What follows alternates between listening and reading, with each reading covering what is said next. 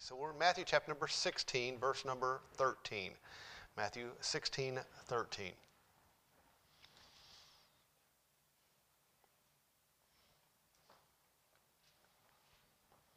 When Jesus came into the coast of Caesarea Philippi, he asked his disciples, saying, "Whom do men say that I, the Son of Man, am?" They said, "Some say thou art John the Baptist, some Elijah, and others Jeremiah or one of the prophets." And he saith unto them, "But whom say ye that I am?" And Simon Peter answered and said, "Thou art the Christ, the Son of the living God."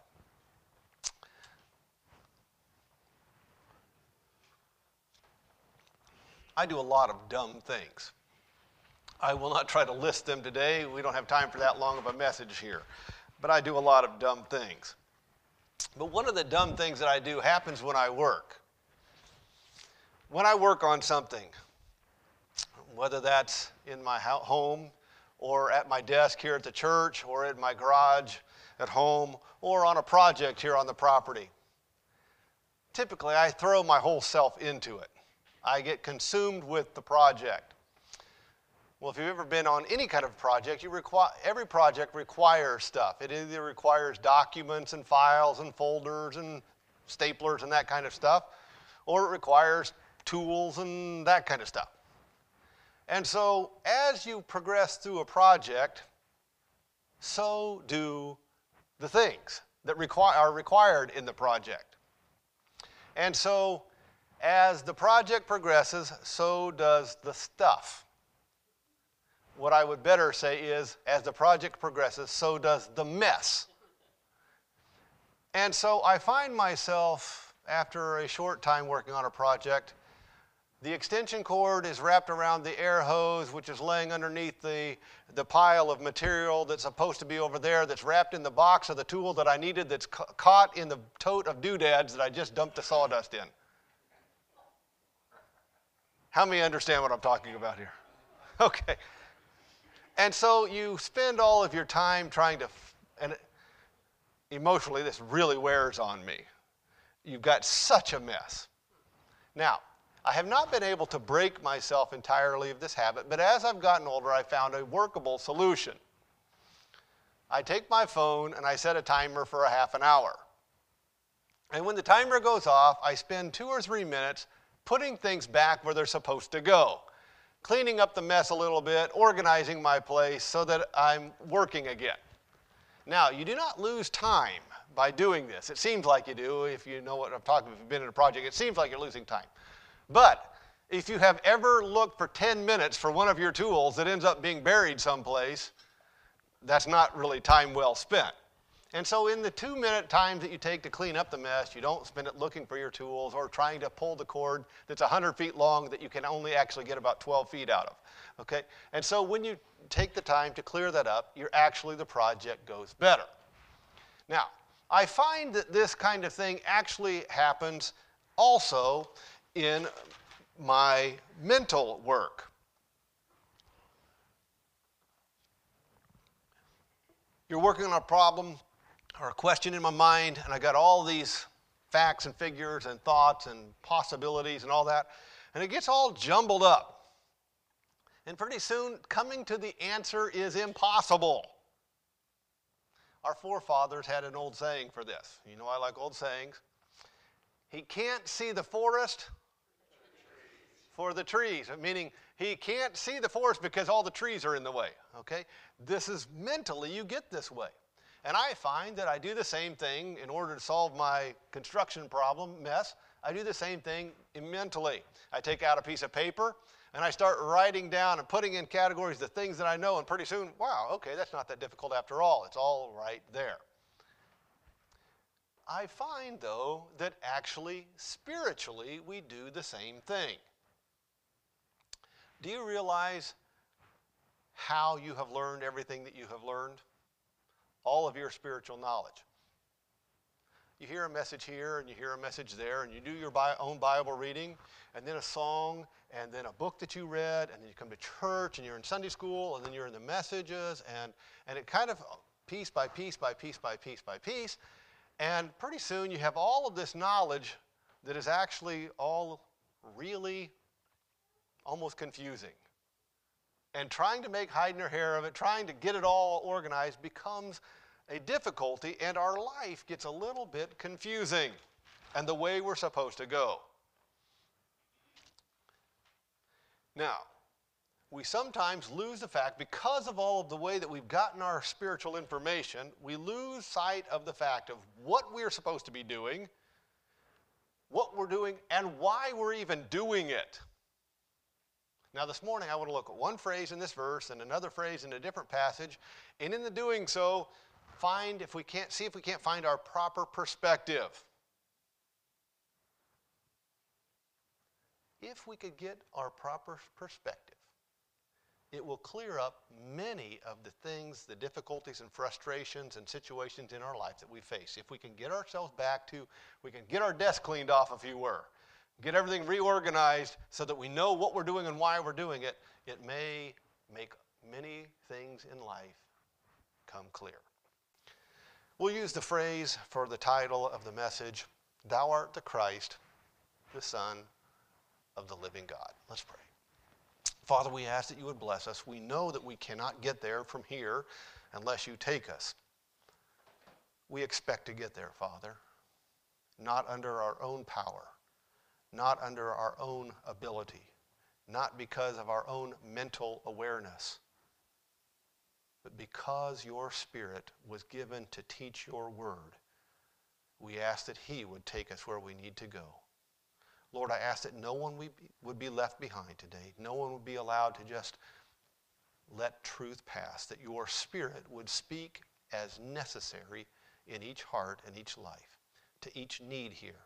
Lord, we cannot meet these needs, but you can, and we ask you to do so, knowing that we can because Jesus Christ already purchased everything that we need. So we ask for what he's purchased to be given to us today. And we ask this in his precious, holy name. Amen.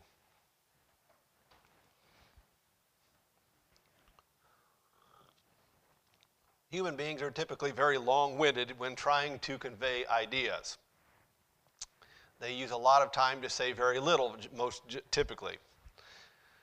Sometimes they do surprise us, though, and they say something very shortly that really has a lot of impact. At Gettysburg, Abraham Lincoln was invited actually as an afterthought. He wasn't the main speaker at Gettysburg. The main speaker went on for, half an hour, 40 minutes, and nobody knows what he actually said. Lincoln got up there as an afterthought and only spoke for a few minutes. In fact, he spoke so shortly, everybody expected him to speak quite a while. He was president. They expected him to speak quite a while, that the photographer was messing around setting up his camera, thinking that he had plenty of time to take the picture. And before he got the camera set up, Lincoln was already done. He had given the Gettysburg Address. And almost every kid, when we were kids, almost everybody up to my childhood and beyond some, memorized the Gettysburg Address. They were such powerful, well-spoken words. Booker T. Washington, who lived about that same time, was invited to speak at a conference, a national convention. He was going to be 1,000 miles away. I marvel at this. In fact, I got part of his saying on my desk because I use this as my thinking. He was going to be 1,000 miles away, but he got asked to speak at this conference, and he was going to be given 5 minutes to speak at a national conference, but he's 1,000 miles away. Now, at that time, it would have been by rail or by horse. Can you imagine traveling 1,000 miles by rail or by horse, which would be 2,000 miles because he had to go there and back, and he only gets to speak for 5 minutes. Imagine how much you would prepare to speak if you only had 5 minutes. He was so prepared that what he said at that convention literally shook, that rocked the country in that 5 minutes. So every now and then somebody surprises us and says something, wow, that was really good, in a very short amount of words. But I don't believe any human being ever said anything more succinct than what Peter says in the verses that we read. Peter says, A few short words. He says, when Christ says, who do people say that? Who do you believe that I am? Peter says, thou art the Christ, the Son of the living God. Now, this is so well spoken. In fact, the Lord says, you didn't say that on your own. You didn't come up with that by yourself. God the Father told you that, or you would have never come up with such succinct words. In these words, we actually find the foundation for everything that we believe and everything that we do. Thou art the Christ, the Son of the living God. So let's break it down into three distinct things. Remember, we're clearing our brain here. We're reorganizing down to the why are we doing what we're doing? What are we actually after here? All the mess, we're going to set it all aside and come up, what do we actually boil this thing down to? What do we believe? Number one, there is a God and he's eternal. There is a God and he's eternal. Thou art the Christ, the Son of the living God. Now, you know the Bible never tries to prove the existence of God. It simply just states the fact. In the beginning, God created the heavens and the earth. Now, in our world, men try to prove or debate or disprove the existence of God. Now, you have to remember, when you listen to these debates, the people who are trying to disprove the existence of God have ulterior motives. It's always good to know people's motives and why, when they're in a debate, what are they really trying to do here? They are biased. Because if there is a God, then he is in control and we are all responsible to him. If there's no God, then you can do whatever you please. We've evolved from nothing into something, and we are at the top of the food chain, so we are good to go. We are the top dogs. So when people are debating this, is there a God or not, you have to realize there is a bias here because man doesn't want to be subservient. He does not want to be under the authority. He wants to be his own master. So they have a reason to try to disprove, quote unquote, the existence of God. But you have to realize that takes quite a bit of doing. Because in all reality, the existence of God is extremely obvious. A person would have to be they'd have to be totally blind to take one look at this amazing planet that we live on and deny the existence of God. How can you look at the beauty of everything? How can you think of the complexity of the human eyeball? Have you ever tried, you guys probably don't think on these things, but when you deal in robotics, you try to think through how would I make something like that? Have you ever tried to think of the complexity of the human eye? The complexity of the human brain. You say, well, I'm not very smart. Do you realize that even your not that smart brain is an amazing piece of equipment? Look at how everything is so perfectly balanced, how it all works together. And you say, wow, there has got to be someone who designed this. This thing could not have just happened from some explosion sometime, some accident. It just could not be. In order to say that, you have to be almost completely blind to come up with that fact. Because as you look around at the way that this planet is put together, it could not be some kind of an accident. How could this planet keep going if someone wasn't sustaining it? A couple of days ago, my tongue's been tripping itself today. A couple of days ago, the change oil thing came on my car. So I changed the oil. But what if I would have said, forget you, it has the oil they put in from the factory, it's been running all this time, and it's good to go. What would I have? In a very short time, no car. Why? Because stuff requires maintenance. In our world, do things go, your house, does it go from unclean to clean on its own? Have you ever noticed how fast a house can get unclean? It goes from perfect organization to disaster, just with your kid walking through it. I don't understand how they do that. This is the way our world works. Everything goes from organization to disorganization, from running perfectly to running terribly. It falls apart. Now how, if this was all just some kind of an accident, is this thing keep running? Somebody has got to be running this thing, keeping everything going as it is. Someone is sustaining this. Well, that someone is God. In order to disbelieve in God, you have to ignore those two major facts, and also you have to short-circuit something within yourself. Because man has been created with the knowledge of God. He may not know who he is, he may not know anything about him, but in the inside of him, he knows, I have been created. There is someone higher than me. So in order for someone to disbelieve in God, they have to ignore all of that. But the Bible doesn't try to debate it. It just states the fact there is a God. Now,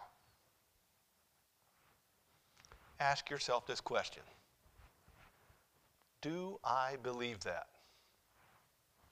Not does your mom believe that, not does your Sunday school teacher believe, did your Sunday school teacher believe that, not does a pastor believe that. Do you personally, you, not your wife, not your husband, do you personally believe that there is a God?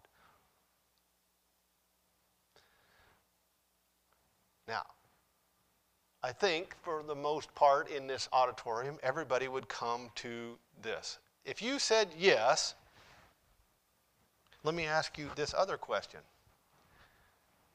This week, how much of your life was lived in light of that fact?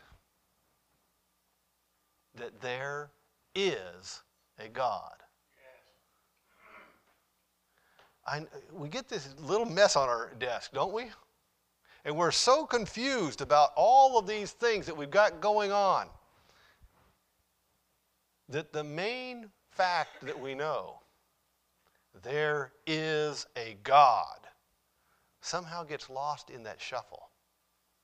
And if we would take the time mentally to push everything and put it all away and come down to what are the brass tacks here, what do we actually believe? You say, you know what, there's a God. I believe that. And my life should reflect that knowledge. How much of your life this week reflected that knowledge? How much of this week was spent in light of that fact? That one truth should dominate every thought, every word, and every deed. Every decision should be made with that thought in mind. There is a God.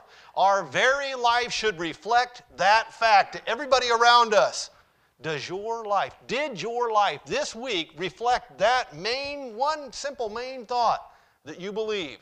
There is a God and He's eternal. Have you let your life get so jumbled that God is only an afterthought? Did you let your life get so busy that there isn't actually time for Him? Have you focused so much on something or someone else that they have taken the throne of your existence?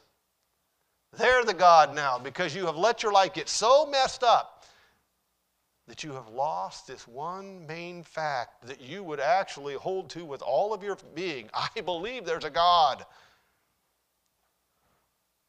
You probably didn't conscientiously make those decisions to let God get pushed out of the way. It just happens. We allow our lives to get all jumbled up, and it obscures what we know to be true. There is a God, and He is eternal. He's a living God. The second thing that Peter says in this really succinct verse or statement is that Jesus Christ is the Son of God. That Jesus Christ is the Son of God. Now, this truth actually clears the path in two different directions here. The fact that Jesus Christ is the Son of God. First off, the fact that Jesus Christ is the Son of God defines exactly who God is. You know, in this world, lots of people serve lots of different gods. If you go all over the world, you'll find that there are people who are worshiping all different kinds of gods. If you go down through history, you will find that people have all different kinds of gods that they have worshiped and all of these things. Idols and all of these things, okay? But Peter's one statement here defines exactly who God is. God is the one who has a son named Jesus Christ. If the God that you are worshiping is not the God who has a son, his only begotten son's name is Jesus Christ, then you are not worshiping God. I know that that's not popular in our world to state things that bluntly, but that's what the Bible says. That's the truth of the matter. There is only one God. And God the Father, God the Son, God the Holy Spirit, that's the Trinity. The God that we worship has a son, the only begotten Son, whose name is Jesus Christ. Peter says that. That's who we're worshiping here. The Father has a Son named Jesus Christ. If you're not worshiping that God, then you are worshiping a false God.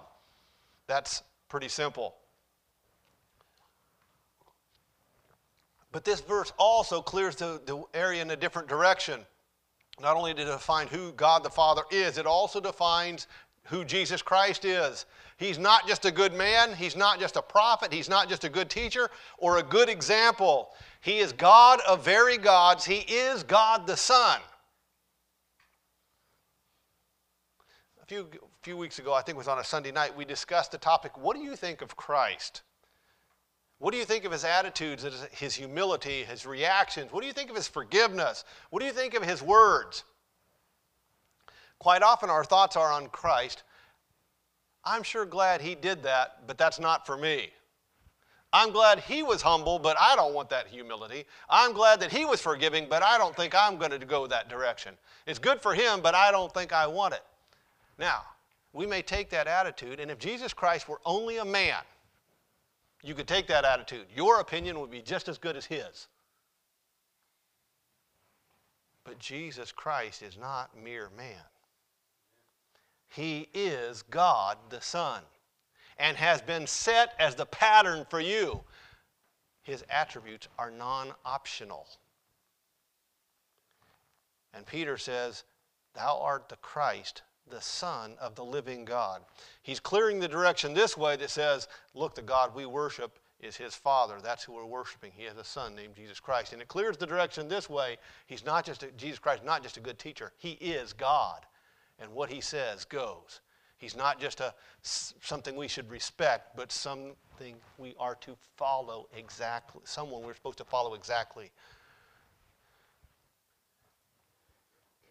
So ask yourself, do you believe that? As you clear off your desk, do you believe that? Do you believe that Jesus Christ is in very fact the only begotten Son of God? Did your life bear witness to that testimony? Did it say, this is what I believe? I believe that Jesus Christ is the only begotten Son of God. If you ran your attitudes, think of a filter. Think of the filter being Jesus Christ. If you ran all of your attitudes, all of your thoughts, all of your actions, all of your motives, all of that through the filter of Jesus Christ, how much would get caught in the filter? Just didn't go through. Not acceptable. Wait a second. I know we get all jumbled up and I know our life gets complicated, but it's not that complicated. You believe that Jesus Christ is God the Son. That means something. You believe that Jesus Christ is God the Son. That means he's the pattern. He's not optional here.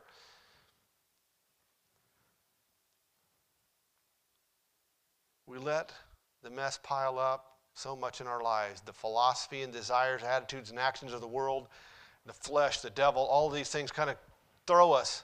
And they obscure the truth of what we actually say we believe. There is a God, and he's living. He's eternal. Jesus Christ is his son and our pattern. Number three thing that Peter says in this one statement, Jesus Christ is the fulfillment of God's promise. Jesus Christ is the fulfillment of God's promise. Now you have to understand, many of you will already know this, but some would not. The name Jesus and Christ in our world go together, instantaneously, synonymously. But it's not always been that. In the Garden of Eden, God, when Adam and Eve sinned, God told them, I am going to send someone to deal with your sin. They began calling him the Christ, the Anointed One, the Messiah. The Jews specifically were looking for him. Everybody was looking for the one who was going to come. The Jews specifically were looking for the Messiah, the Christ. They didn't know who he was, but they knew he was coming and they were looking for him. Eventually the Jews got confused in their mind and thought that the Messiah, the Christ, was going to come and restore Israel back to the days of David and Solomon, the glory days of Israel. And that's what they were looking for. They got confused. But Christ was this person who was going to come and deal with the sin. When Jesus was born, that prophecy was fulfilled. That's why we put the two names together, Jesus Christ. He is the Christ. He's the one who is the fulfillment of what everyone was looking for, the promise that God had made in the beginning to Adam and Eve. He's God's promise to the answer to man's sin's problem. Jesus Christ is the answer. So ask yourself, do you believe that? Do you believe that Jesus Christ is the fulfillment of the promise that God made? Is he just some random person that was born 2,000 years ago? Is he just another teacher or a prophet like so many had come and gone? Was he some unique individual who did some amazing things for a few years back in Israel? Or is he literally the fulfillment of God's promise? Is Jesus Christ the fulfillment of the promise of God? Now, we've taken 3 steps here. Now let's take a kind of a step back and look at what we've got, and then take one quick step forward after that. Think of your cluttered workspace you're trying to declutter. The truths that you're trying to pull out of the clutter of all of your thinking, to pull those out so that you can hold them clearly before you. And those 3 truths come from what Peter said, thou art the Christ, the Son of the living God. So our 3 truths are, there is a God and he's eternal. Jesus Christ is his Son. And Jesus Christ is the fulfillment of God's promise. Now don't just give them passive agreement, but lock it in. I believe that. I believe that there's a God and he's eternal. I believe that Jesus Christ is his Son, and I believe that Jesus Christ is the fulfillment of the promises that God made. Now when you have that locked in, grab those 3 truths with every fiber of your being. Thou art the Christ, the Son of the living God. There's a God, Christ is his Son, and he is the fulfillment of the promise that God made. You've got your mental desk cleared of all but those 3 facts. Now let's take one last step here. If Jesus Christ is the fulfillment of God's promise, what was he sent to do? If Jesus Christ is the fulfillment of the promise of God, what was he sent to do? Now that may seem like a difficult question, but it's not a difficult question at all. In Luke chapter number 19, it is the old story from Sunday school, Zacchaeus. How many remember learning about Zacchaeus? How many could sing the song? Zacchaeus was a wee little man, and a wee little man was he? Okay, you got the song in your head. In that story, at the end of the story, when Zacchaeus, he's already went to his house and so forth, And Zacchaeus has already learned everything he needs to learn. The Lord says one specific thing to Zacchaeus. He says, the Son of Man is come to seek and to save that which was lost. So if you want to know, okay, Jesus Christ came to fulfill God's promise. What did he come to do? He came to seek and to save that which was lost. Now, let's chase this thought very quickly.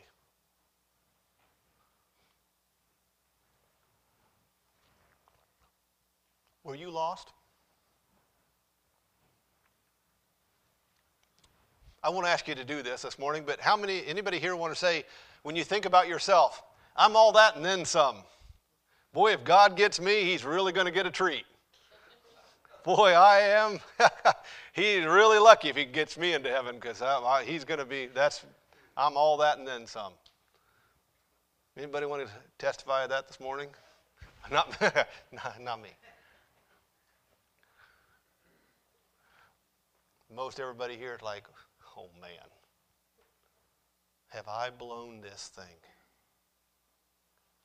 I don't know how I got my life so messed up, but I sure did. Most of us wouldn't even look up. If we knew God were looking down, we wouldn't even look up, because we would not want to meet eyes with him, because we're lost. There is absolutely nothing we could do. We have made a mess, and there's no way out. We can't find, there's nothing we could do to change. We're done. And we wouldn't even want to look God in the eye, because we are not fit for heaven. Now, if you see yourself as anything but lost, if you think yourself as, hey, maybe God's halfway, I'm halfway decent and all that, God can't save you. Why? Because he came to save that which was lost. And until you see yourself as lost, you can't get saved. Because you don't need him at this point in your thinking. No, you do, but you just don't think so. And until you know so, you can't be saved. He wants to save you, and you need to be saved, but until you'll decide, you know what? I'm not all that and then some. In fact, I am only a negative. I am lost without hope. That is when Jesus Christ, our thinking is so contrary. We want to try to have something to make God happy, try to sell ourselves to him somehow, to where he'll want us. My friend, he already wants you. But you have to come to grips with the fact that you're lost. And there's nothing you can do to change that fact. He doesn't want you to. He's going to do it. He's already done it. But you have to come to grips with that fact. If you're still trying to prove yourself to God, prove your worth to him, you're on the wrong page. In order to be saved, you have to be lost. You say, but you don't know what I've done. I'm so bad. I'm so far from what heaven expects. That may all be true, but that's exactly who Jesus Christ came to save, the lost. Now, in this room, there's only two kind of people who can be helped today.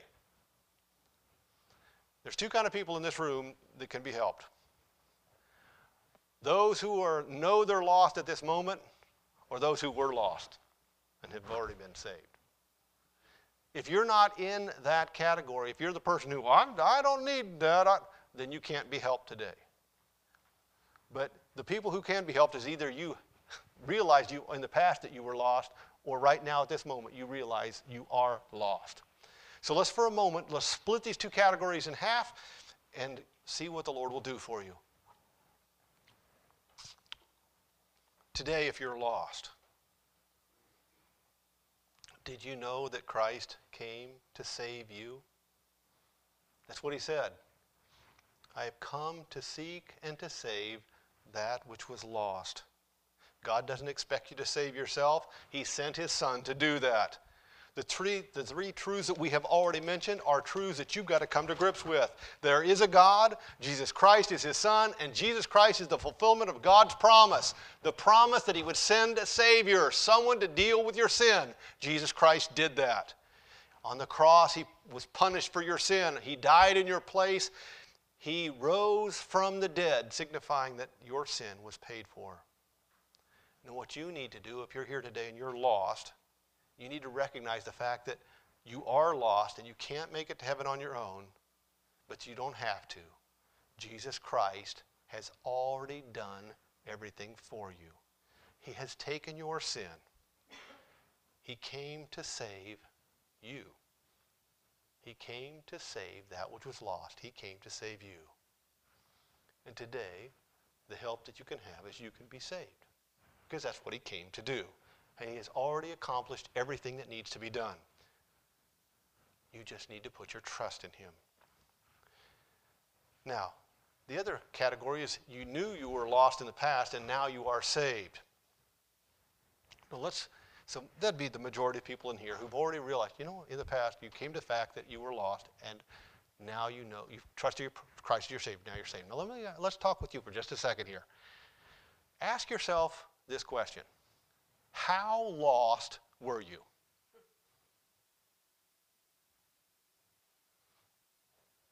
Boy, it gets quiet, doesn't it? How lost were you? Just a little bit lost? I was almost going to make it? Or were you totally 100% devastatingly lost? Unquestionably, no way for you to ever get saved. There's no way out of the mess you were in. Okay, in order to get saved, you had to come to that. You were totally, completely, devastatingly lost. And Christ came to save the lost, to seek and to save the lost.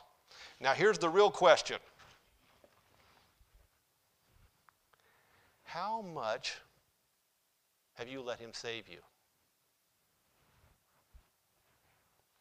He came to seek and to save that which was lost. Now, how much have you allowed him to save you? Have you strictly allowed him to save you from your eternal damnation and stopped it there? How much have you allowed him to save you?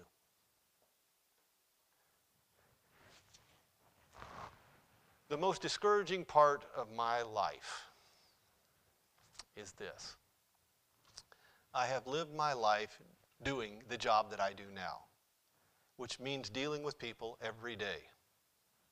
The most discouraging part of my life is to watch people make this decision. They know how lost they were, and so they come and trust Christ as Savior. And then they decide to run their life themselves. Do you not know how lost you were? Do you not know how lost you are? Do you not know how incapable of running your own life? The way you had it running, you were running straight to hell. You think you're a genius now that Christ has saved you? And the most discouraging part of my life is to watch people who make this decision to trust Christ as their Savior and then try to run their own life. And I'm telling you right now, there's nobody any good at that. And to watch what God could do with a life and watch them just throw that all away. It's the equivalent of watching someone who knows that they're not saved and not trusting Christ as their Savior. It's the equivalent of that. Someone knows that God can save them in their life, but will run their own direction. It's a very discouraging thing. I read in an old book a long time ago, this is a really helpful saying. 4 words. Jesus saves me now.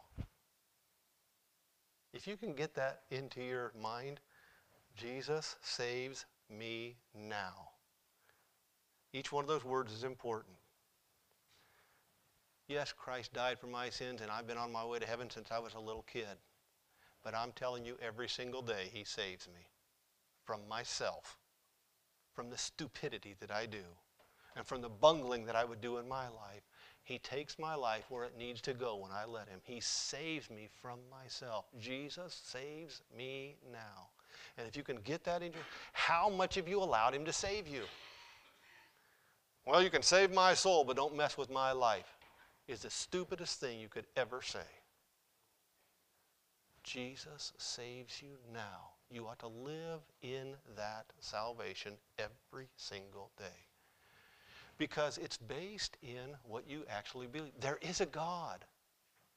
He has a Son named Jesus Christ, and Jesus Christ is the fulfillment of the promises that God made. Thou art the Christ, the Son of the living God.